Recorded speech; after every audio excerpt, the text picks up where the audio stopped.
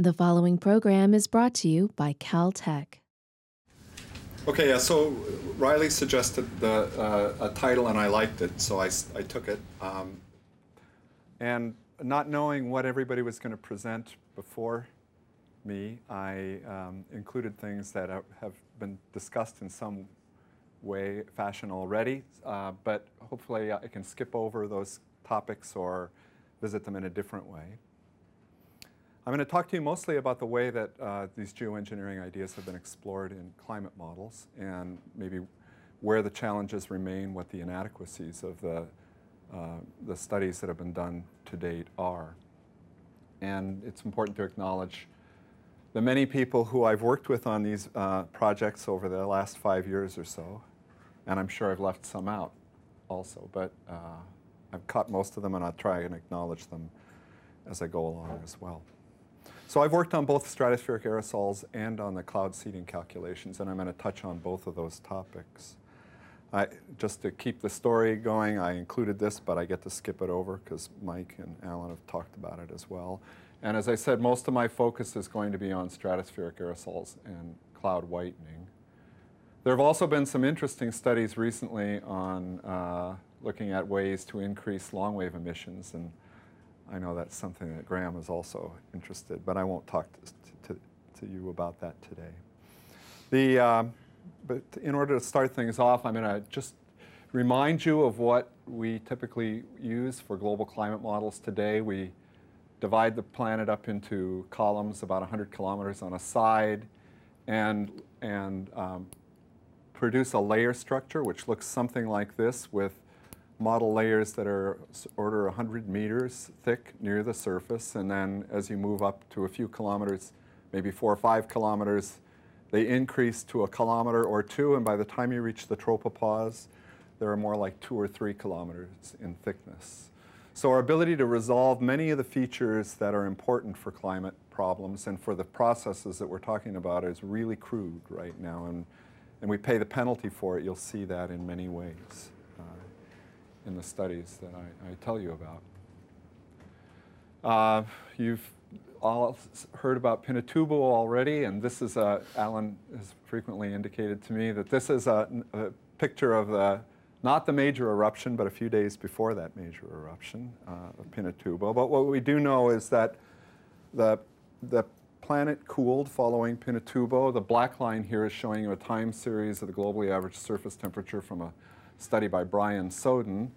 And the red lines here are showing you climate model simulations that attempt to simulate the globally average temperature response of the model to the burdens of aerosols that were seen to be introduced in global climate models. So I'm showing you here one of the success stories, in the sense that the model temperature response is something like we see in observations. And there are even more subtle things that occur if you look at the water vapor distribution and compare it with observations. The water vapor burdens in the planet are controlled to some degree by temperature and by the radiative forcing that's associated with, with many aspects of the climate problem, but in part due to the aerosol forcing associated with Pinatubo, and we get the appropriate response here, as well as approximately the appropriate response in what's called the water vapor feedback also. So there are some things that climate models are quite good at. On the other hand, there are some things that we're challenged by at the moment. And I'm going to remind you here of some of the processes which control stratospheric aerosols and how they're represented in models, as well as how we think the real world works. So I've taken this cartoon from a very nice assessment document produced by Spark in 2006. And essentially it's a cross-section of the planet from the equator to pole, showing you the place where stratospheric aerosols occur just above the tropopause, and essentially the processes which control the evolution of the aerosols and their removal.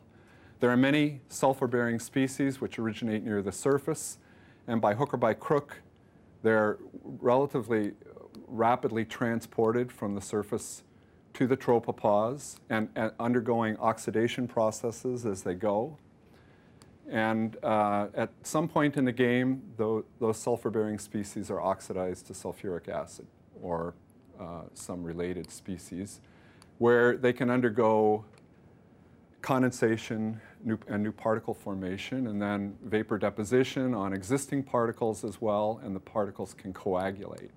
At higher altitudes, when the temperatures start warming up, those particles can actually evaporate, and the sulfuric acid can undergo photolysis back to SO2 and then get reoxidized elsewhere as well. So you see this relatively narrow band of aerosols at the tropical tropopause. And in order to do a reasonable job of mimicking this, you have to represent the processes of condensation and coagulation, of sedimentation, evaporation, and transport as well. And the removal processes that are responsible for removing them in the tropopause. And all of these things play a role in our ability to represent the stratospheric aerosols.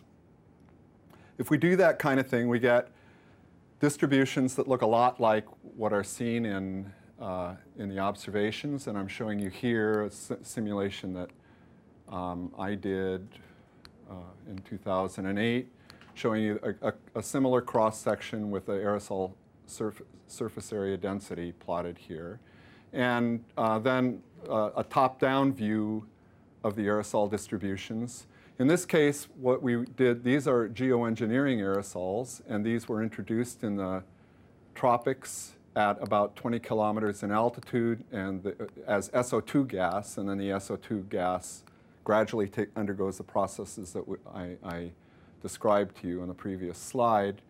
And what you see is that the aerosols tend to maximize in the source region where the emissions are and in the polar regions as well. I'm showing you here the summertime distribution for the northern hemisphere so that you can see that the maximum in the radiative forcing is occurring in the tropics and at the poles where the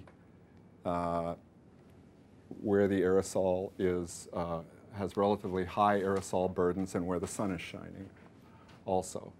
So these are the sort of methods and tools which we're using to produce the kind of simulations that Alan and I have talked to you about. And when you impose these aerosols in a coupled model, you can, as a geoengineering aerosols, you can see the planet cool down. The left panel is showing you a temperature distribution from our model in which we've instantaneously doubled CO2 and then in a slab ocean configuration run to an equilibrium, and what's happened when we've imposed the geoengineering aerosols, and the planet does cool off as we expected it to, and has been suggested by many modeling studies since that time. In this case, we chose a scenario which didn't completely counteract the CO2 emissions, but it's pretty close. But there are some subtle things that go on as well, and here I'm showing you the time series of this globally average surface temperature for a set of simulations. In this case, it's a bit flawed, but the mechanism that I want to discuss with you is present in models that are in simulations that are not flawed as well. And what I'm showing you here is the time series of the surface temperature change for a variety of simulations. The blue dots here are showing you the warming that occurs in a slab ocean model, a model in which the ocean dynamics are prescribed rather than allowed to evolve dynamically. And these classes of models equilibrate much more rapidly than those coupled models that include a full ocean circulation. So you see the model warming up by, in this case, I think it was about 2 degrees. And then I'm showing you another simulation here in which I introduced a certain amount of geoengineering aerosol. And in this case, I introduced aerosol which was sufficient to cool the planet by more than the amount that the CO2 doubling would produce. But when I couple these two effects, when we make a simulation in which we've superimposed the geoengineering aerosol with CO2 doubling, then in fact, rather than the geoengineering aerosol overcooling the planet, in this case, it remains warmer than the control indicated by this dashed line. And the reason for this is because the atmospheric dynamics are beginning to operate. And in fact, in a doubled CO2 world, the flushing of aerosols from the stratosphere into the troposphere is enhanced. And so you end up moving more of the stratospheric aerosols into the troposphere, and the lifetime of the aerosols is shorter. So it's just kind of indicating to you some of the subtleties that are introduced by the coupling of these various processes, and that some of those couldn't be anticipated in the absence of doing the coupled simulations.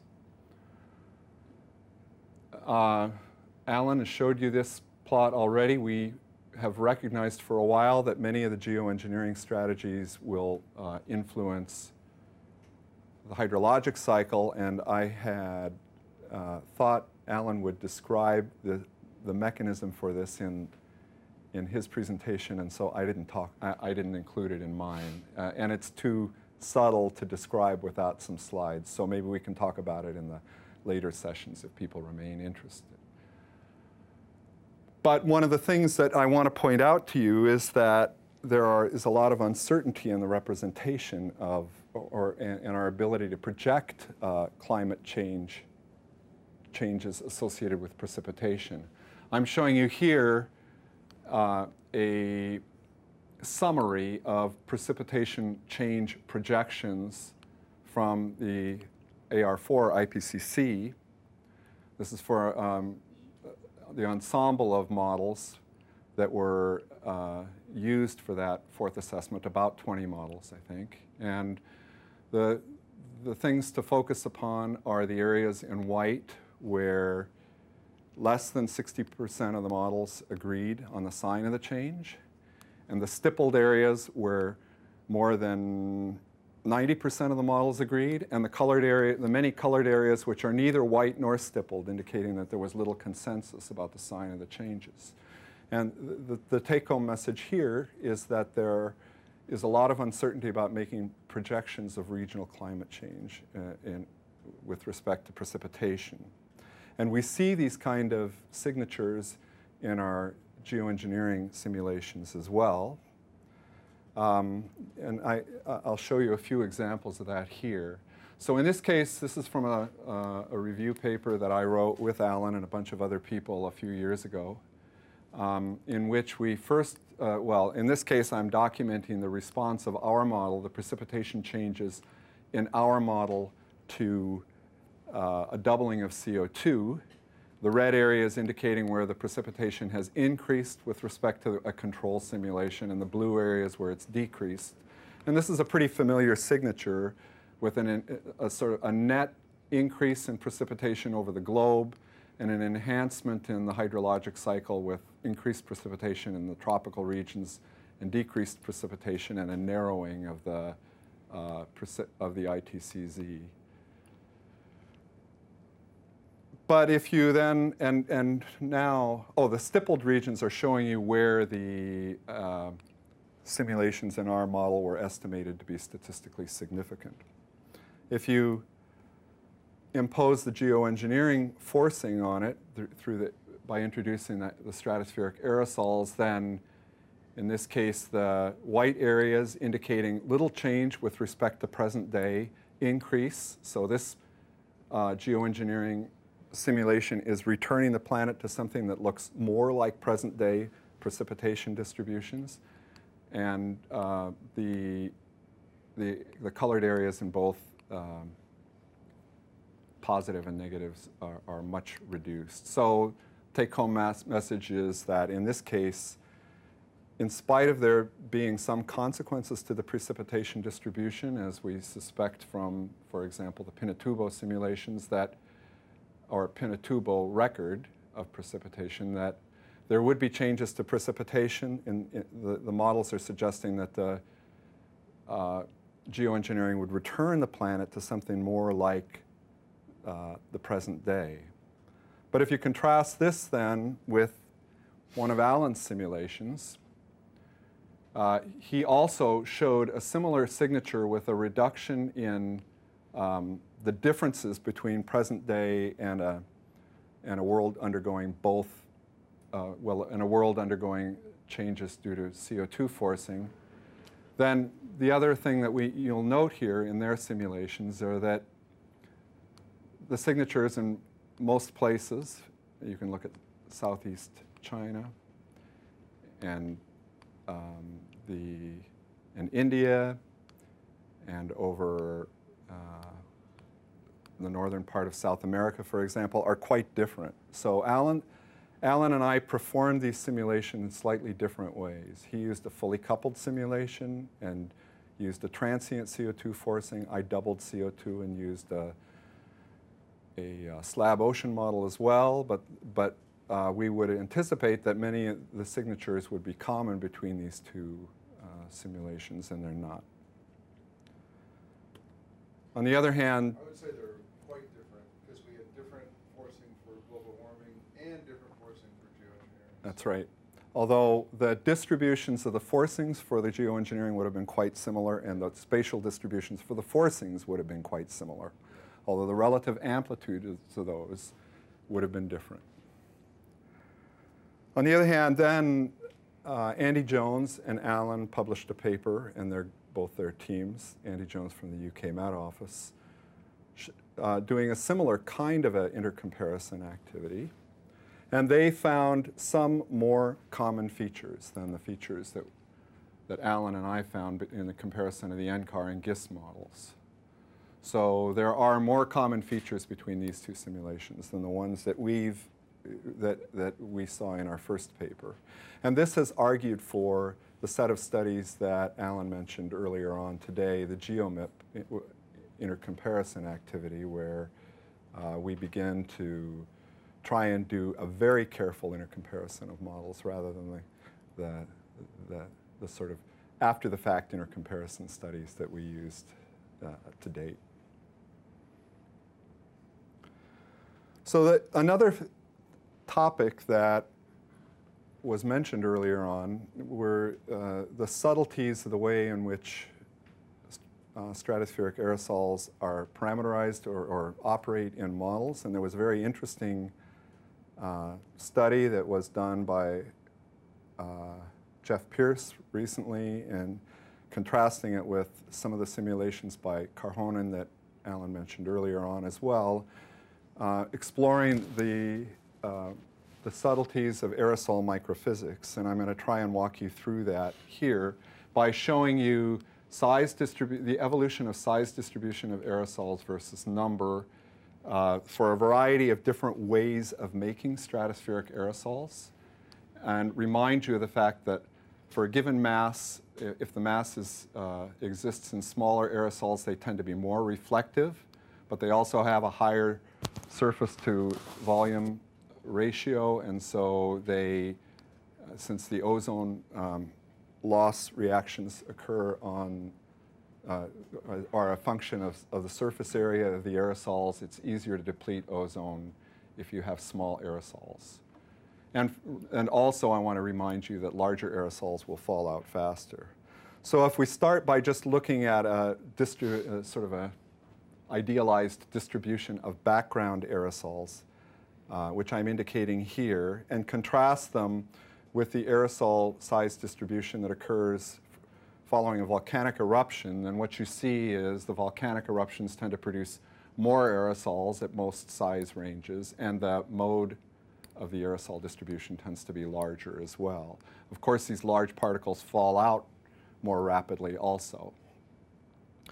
But if you then try to produce a geoengineering aerosol by introducing SO2, then what you find is that instead of many new particles being formed, as occurs often in the volcanic eruptions immediately following the eruption, a lot of the sulfuric acid gas that is produced by the introduction of the SO2 gas will condense on existing particles, and those particles will grow larger than they would otherwise and fall out faster. And this is the explanation for the forcing effect that Alan showed in his in one of the figures, and I'll show in a bit.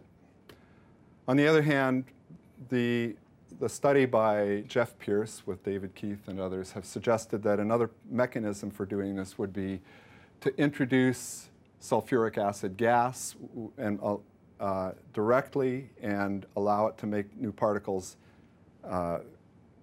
immediately, and that the size distribution that is produced is relatively insensitive to the nucleation mechanism or the coagulation mechanism. And what you get are many many particles at smaller sizes than you'd otherwise get. And so these are things which we're speculating about and require exploration in a variety of different models. The models, some of the models which we use need to represent the a bin-resolved size distribution or a bin-resolved set of microphysics, but they need to be allowed to evolve to spatial scales that are relevant to the climate problem also, so that it can be quite complex to explore these processes. We already talked about this study, and so I think I'll just jump over it. There are also consequences to ozone, and Simona Tilmas and I, and maybe some other people in this room, were co-authors on a paper which tried to evaluate the changes in ozone. It's actually the fact that in some parts of the atmosphere there's more ozone being produced than you would get without the geoengineering aerosols. But if one looks at the column burdens, then for much of the planet, particularly in the high latitudes, there are fewer, there's less aerosols, less ozone, sorry. On the other hand, one thing that we have to keep in mind as well is that the models are not at the moment particularly good at simulating ozone distributions, and Mike Mills or maybe Brian Toon may want to comment on these things as well. But what we showed here were estimates of the ozone evolution from 1980 through the future. The left, the diamonds here are, or the triangles rather, are observations of ozone loss and or of ozone itself, and of ozone depletion, sorry. What we expect to see is as chlorine gradually returns to levels that are that occur in the absence of CFC releases, that ozone depletion will be reduced, and that if we introduce geoengineering aerosols, that the depletion will remain significantly higher. And this kind of study is relatively useful and accurate for the southern hemisphere Antarctic vortex, where we do a reasonably good job of modeling it. But in the Arctic, we don't do a very good job of modeling the Arctic vortex evolution with frequent, often too frequent sudden warmings, and our ability to represent the present-day ozone loss reactions is compromised, and we're less certain about what the future will bring with or without geoengineering as well. We're also quite aware of the sensitivity of our current model simulations to the way that we represent things like sea ice dynamics, with the projections of geoengineering being very different depending on how we introduce the mechanisms for ice growth and ice movement.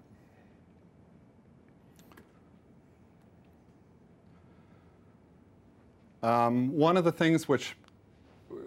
other things which hasn't been mentioned yet is we are concerned, for example, that through the introduction of geoengineering aerosols will introduce more ozone loss. And of course, one of the reasons why we care so much about that is because it influences how much UV radiation reaches the surface, and it's important for biota and for ecosystems in general. And, but there have been a few studies which show that stratospheric aerosols of the size range and composition that occur for stratospheric aerosols also attenuate UV radiation, and that at the aerosol optical depths that are required for geoengineering, that there might be a balance between the amount of UV attenuated by the stratospheric aerosols and the enhancement from ozone loss. So that's one thing which hasn't been looked at in much detail and deserves more study. And as we've already mentioned, the stratospheric aerosols don't deal with ocean acidification. So Graham talked a lot about ship tracks like this and the role of open and closed cellular convection, and so I won't spend much time on it. This was the figure that was in my mind when we were having our conversation about the areas that were most susceptible to geoengineering.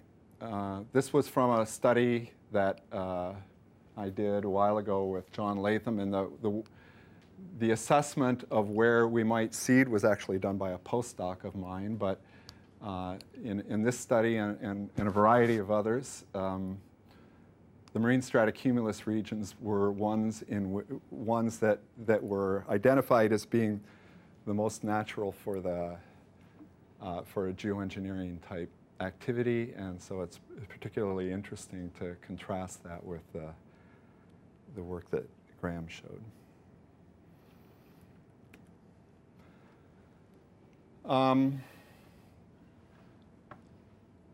I'm now going to show you a set of simulations that we've done with where we've introduced geoengineering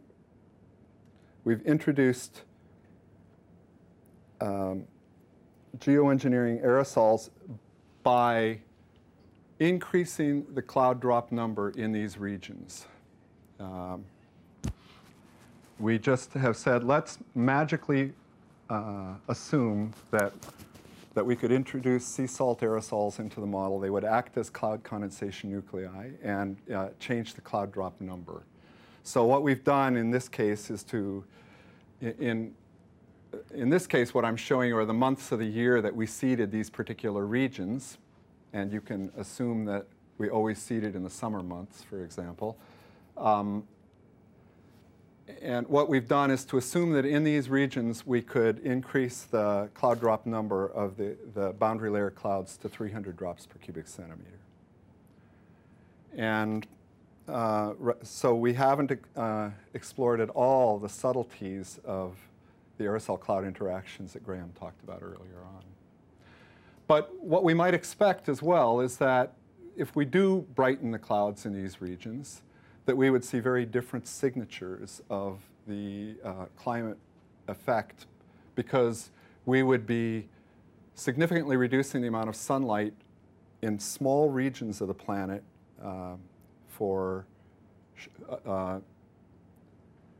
small regions of the planet compared to the kind of signatures that one would produce using the stratospheric aerosols, which are much more global in extent.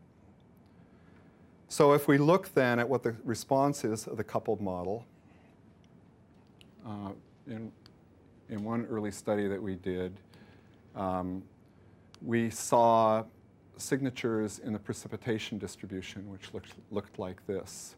Again, with reductions in the ITCZ in the Central Pacific, actually enhancements in the northern part of the Australian monsoon circular system. And interestingly enough, we see an increase in in the precipitation occurring over the Amazon. This is to be contrasted with a similar study that Andy Jones did with the UK Met Office model, where they found that the introduction of geoengineering aerosols in marine stratocumuluses resulted in a decrease in the Amazonian rainfall. Now, in that case, they then teased out what was the particular forcing signatures which were responsible for this reduction in Amazon rainfall, and they determined that it was primarily the brightening of clouds off the coast of Africa. Which we didn't do because we didn't have very much marine stratocumulus in that region, and so that it wasn't possible to brighten the clouds in that region. So there are suggestions that there are important things that are remain to be looked at with respect to our understanding of how the precipitation is responding to changes in these forcings. Now, I'm going to skip forward and come back to,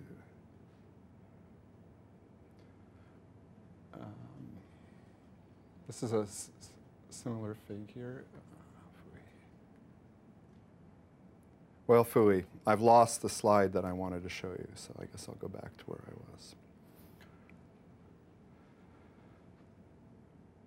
Okay, so with respect to the issues associated with geoengineering by boundary layer clouds and as well through stratospheric aerosols, you can kind of partition the way we think about the climate science problems into two pieces. One is to say, if we could achieve the forcings that we want to by the geoengineering strategy, what would be the response of the planet? And we can use general circulation models to look at those kind of questions. But then you could also say, do we really understand how to achieve the geoengineering effect that we want to? Is it possible to brighten clouds? Is it possible to produce the stratospheric aerosols that we're looking at? And in those cases, it's often necessary to look at detailed process level models as well. And I've suggested that for the stratospheric aerosols with respect to the evolution of the particle size distribution, but there are similar kinds of questions which we can look at with the boundary layer clouds also, and many of the things which Graham talked about are relevant to that. So I'm going to touch on a few more things with respect to the exploring the impacts on climate, and then talk to you more about the, or finish with one slide with respect to process level modeling also. I showed you the precipitation distribution changes that were associated with geoengineering by boundary layer cloud seeding. This is the temperature distribution in a circumstance where we're seeding 20%, well, okay, this is the temperature change for a doubling of CO2, and the situation where we seed 20% of the ocean and where we seed 70% of the ocean. The signatures here are very similar to each other, but one thing, but of course, the amplitude of the ocean response is larger when we seed more of the ocean surface. One of the interesting things that we see is that the model is tending to move into a La Nina type circulation. And so there are there's some real interest in attempting to look at what the effects are on ocean circulations as well. And another thing that one will see is that there are significant changes in the North Atlantic temperature distribution here. And this is an area where deep water forms and where the meridional overturning circulation is being driven. Mike? 70% of what? Of the ocean? Of the ocean surface is being seeded. So changed to 300 drops per cubic centimeter. Even though there are not clouds there or whatever? Oh, it's, if there is a cloud, it will have the value of 300 drops per cubic centimeter. For 70% of the clouds there, you are... Yeah, it's, so it's... where there are clouds. Where there are clouds, that's right. So there are hints in this kind of a figure that there will be changes in La Nina, El Nino, or ENSO type signatures, as well as in meridional overturnings. So the model's a coupled model. This is a fully coupled model. So how long does it take to run this to a state? You've got I think in this case, what we've done is to run the model for 100 years and average the last 40 years of the simulation. So you'd have to seed these clouds 70% of the ocean for 100 years. Well, that's right, in order to see this response. But so in virtually every geoengineering simulation done to date, what we've tried to do at the moment is to exaggerate the effects, to see if we can extract signal to noise. But Phil, yeah. you say you seed 70% of the ocean. Do you discriminate which clouds you see in terms of how thick they are? Whether No. likely? We seed all clouds in the lowest 2 kilometers of the atmosphere. But it says 70%. All liquid clouds. But only 70% of the clouds are being seeded. 70% of what we've done is to take every cell of our model and to rank it by its susceptibility to cloud seeding. And then choose the 70% of those columns over the oceans that are most susceptible, and then apply that seeding strategy there. So actually, this could jump around from. That's right. It jumps. So it repeats. We've analyzed this month by month and imposed this seeding strategy on choosing the cells which are the most susceptible in each month, and we repeat that pattern year after year after year. Oh. Okay. So if the weather changes, you might not even have clouds there the next year. That's right. And so, and under those circumstances, we wouldn't do anything because there wouldn't be, if a cloud formed, we would assume that it would be seeded.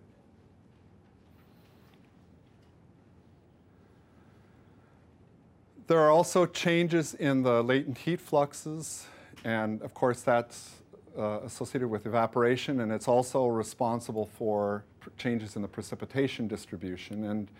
And this would require a discussion of fast and slow forcing and response that I don't have time to talk to you about. The sea ice is, in spite of the fact that the forcings that we're imposing are primarily in the subtropics, the heat transports are global in nature, and you see a response in sea ice, even though the forcing is imposed primarily in the subtropics. So we see, with a doubling of CO2, a loss of sea ice. This is familiar from most coupled model simulations. The sea ice responds with geoengineering, and it's actually possible to overdo the effect with additional enhancements over what we've seen, well, what we get with our present-day simulations. And I've talked about that figure already. There are also changes to the deep ocean and upper ocean. And I'm showing you here in the top left panel the temperature changes that are associated with a doubling of CO2, with the yellow areas showing an increase in the surface temperature of the ocean. This is a cross-section of the global ocean basin, and the result of imposing the geoengineering seeding, or geoengineering by boundary layer cloud seeding.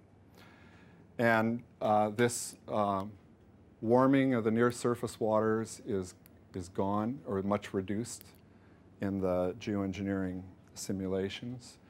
And if one looks at the meridional overturning circulations, these are quite, well, it would take a while to explain them in much detail, but these are showing you the differences in the meridional overturning circulation between a run in which we've doubled CO2 and a control, with the red areas here showing you a reduction in the strength of the meridional overturning circulation. And the left panels, these two panels, this is a global cross-section, and this is for the Atlantic only. The left panels are showing you the results from the doubled CO2 simulations, and the right panels here, the results in which we've imposed the geoengineering. And what one sees is that geoengineering has significantly reduced the impact on the MOC.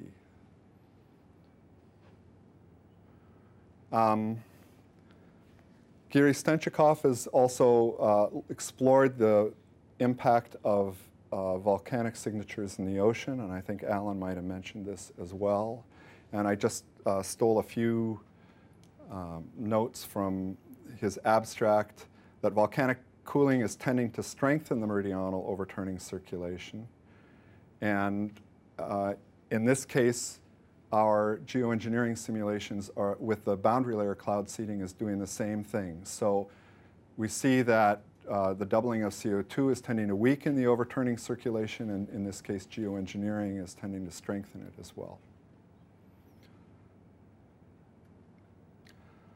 So I'm now jumping to a focus more on the process level, and Graham spent a lot of time talking to you about these things, so I won't, but just say that these are the kinds of issues that we as climate modelers are worrying about, and recognize that we don't have the tools to do this necessarily in the context of a global climate model. Other kinds of models are required.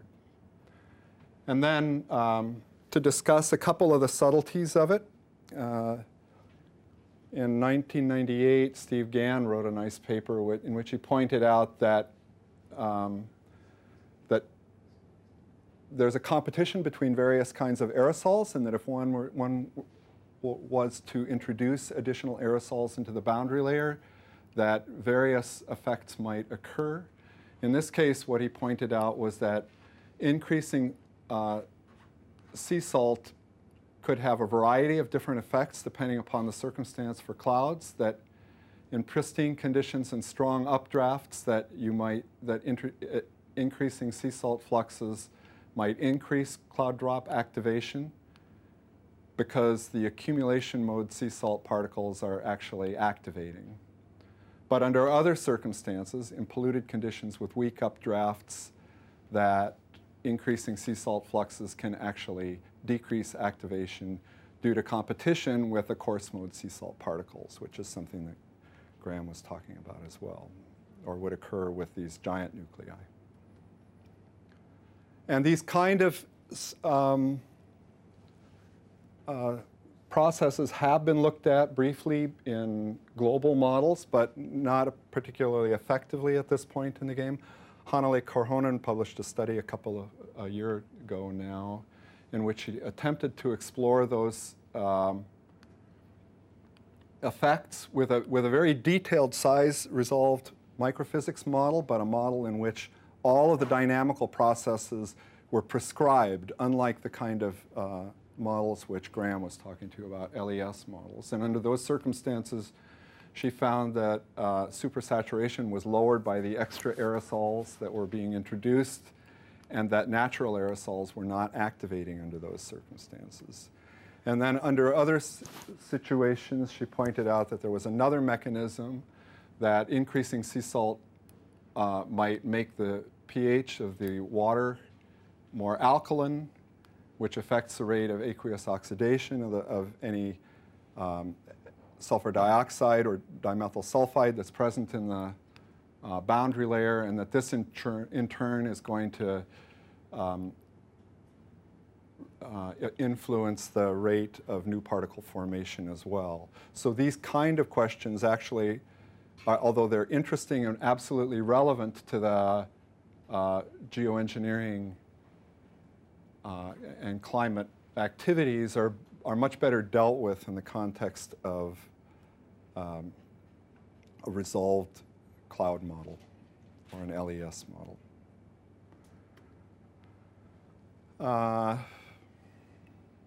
So I've shown you in previous slides that different general circulation models are producing different signatures for precipitation. And we have begun an effort to tease out that kind of response in our models. And I had a second panel on this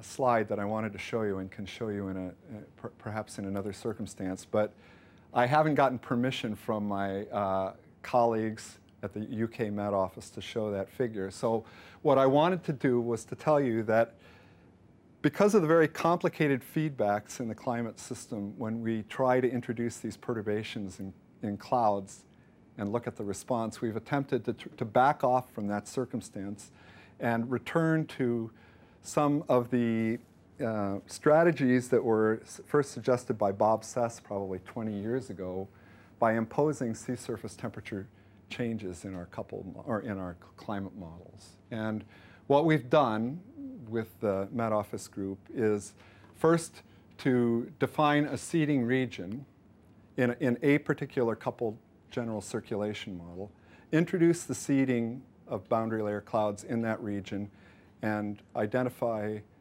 an SST response and a precipitation response. And then impose that same surface temperature perturbation in another climate model and look at the response in that other climate model to see whether we get the same kind of responses in precipitation or cloud fraction or many other fields. And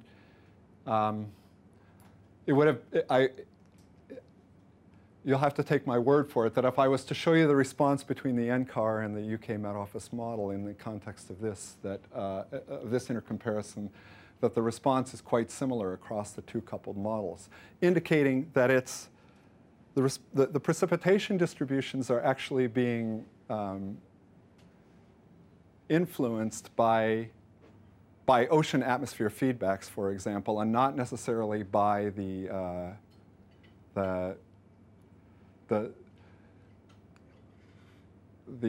subtleties of the cloud distributions themselves.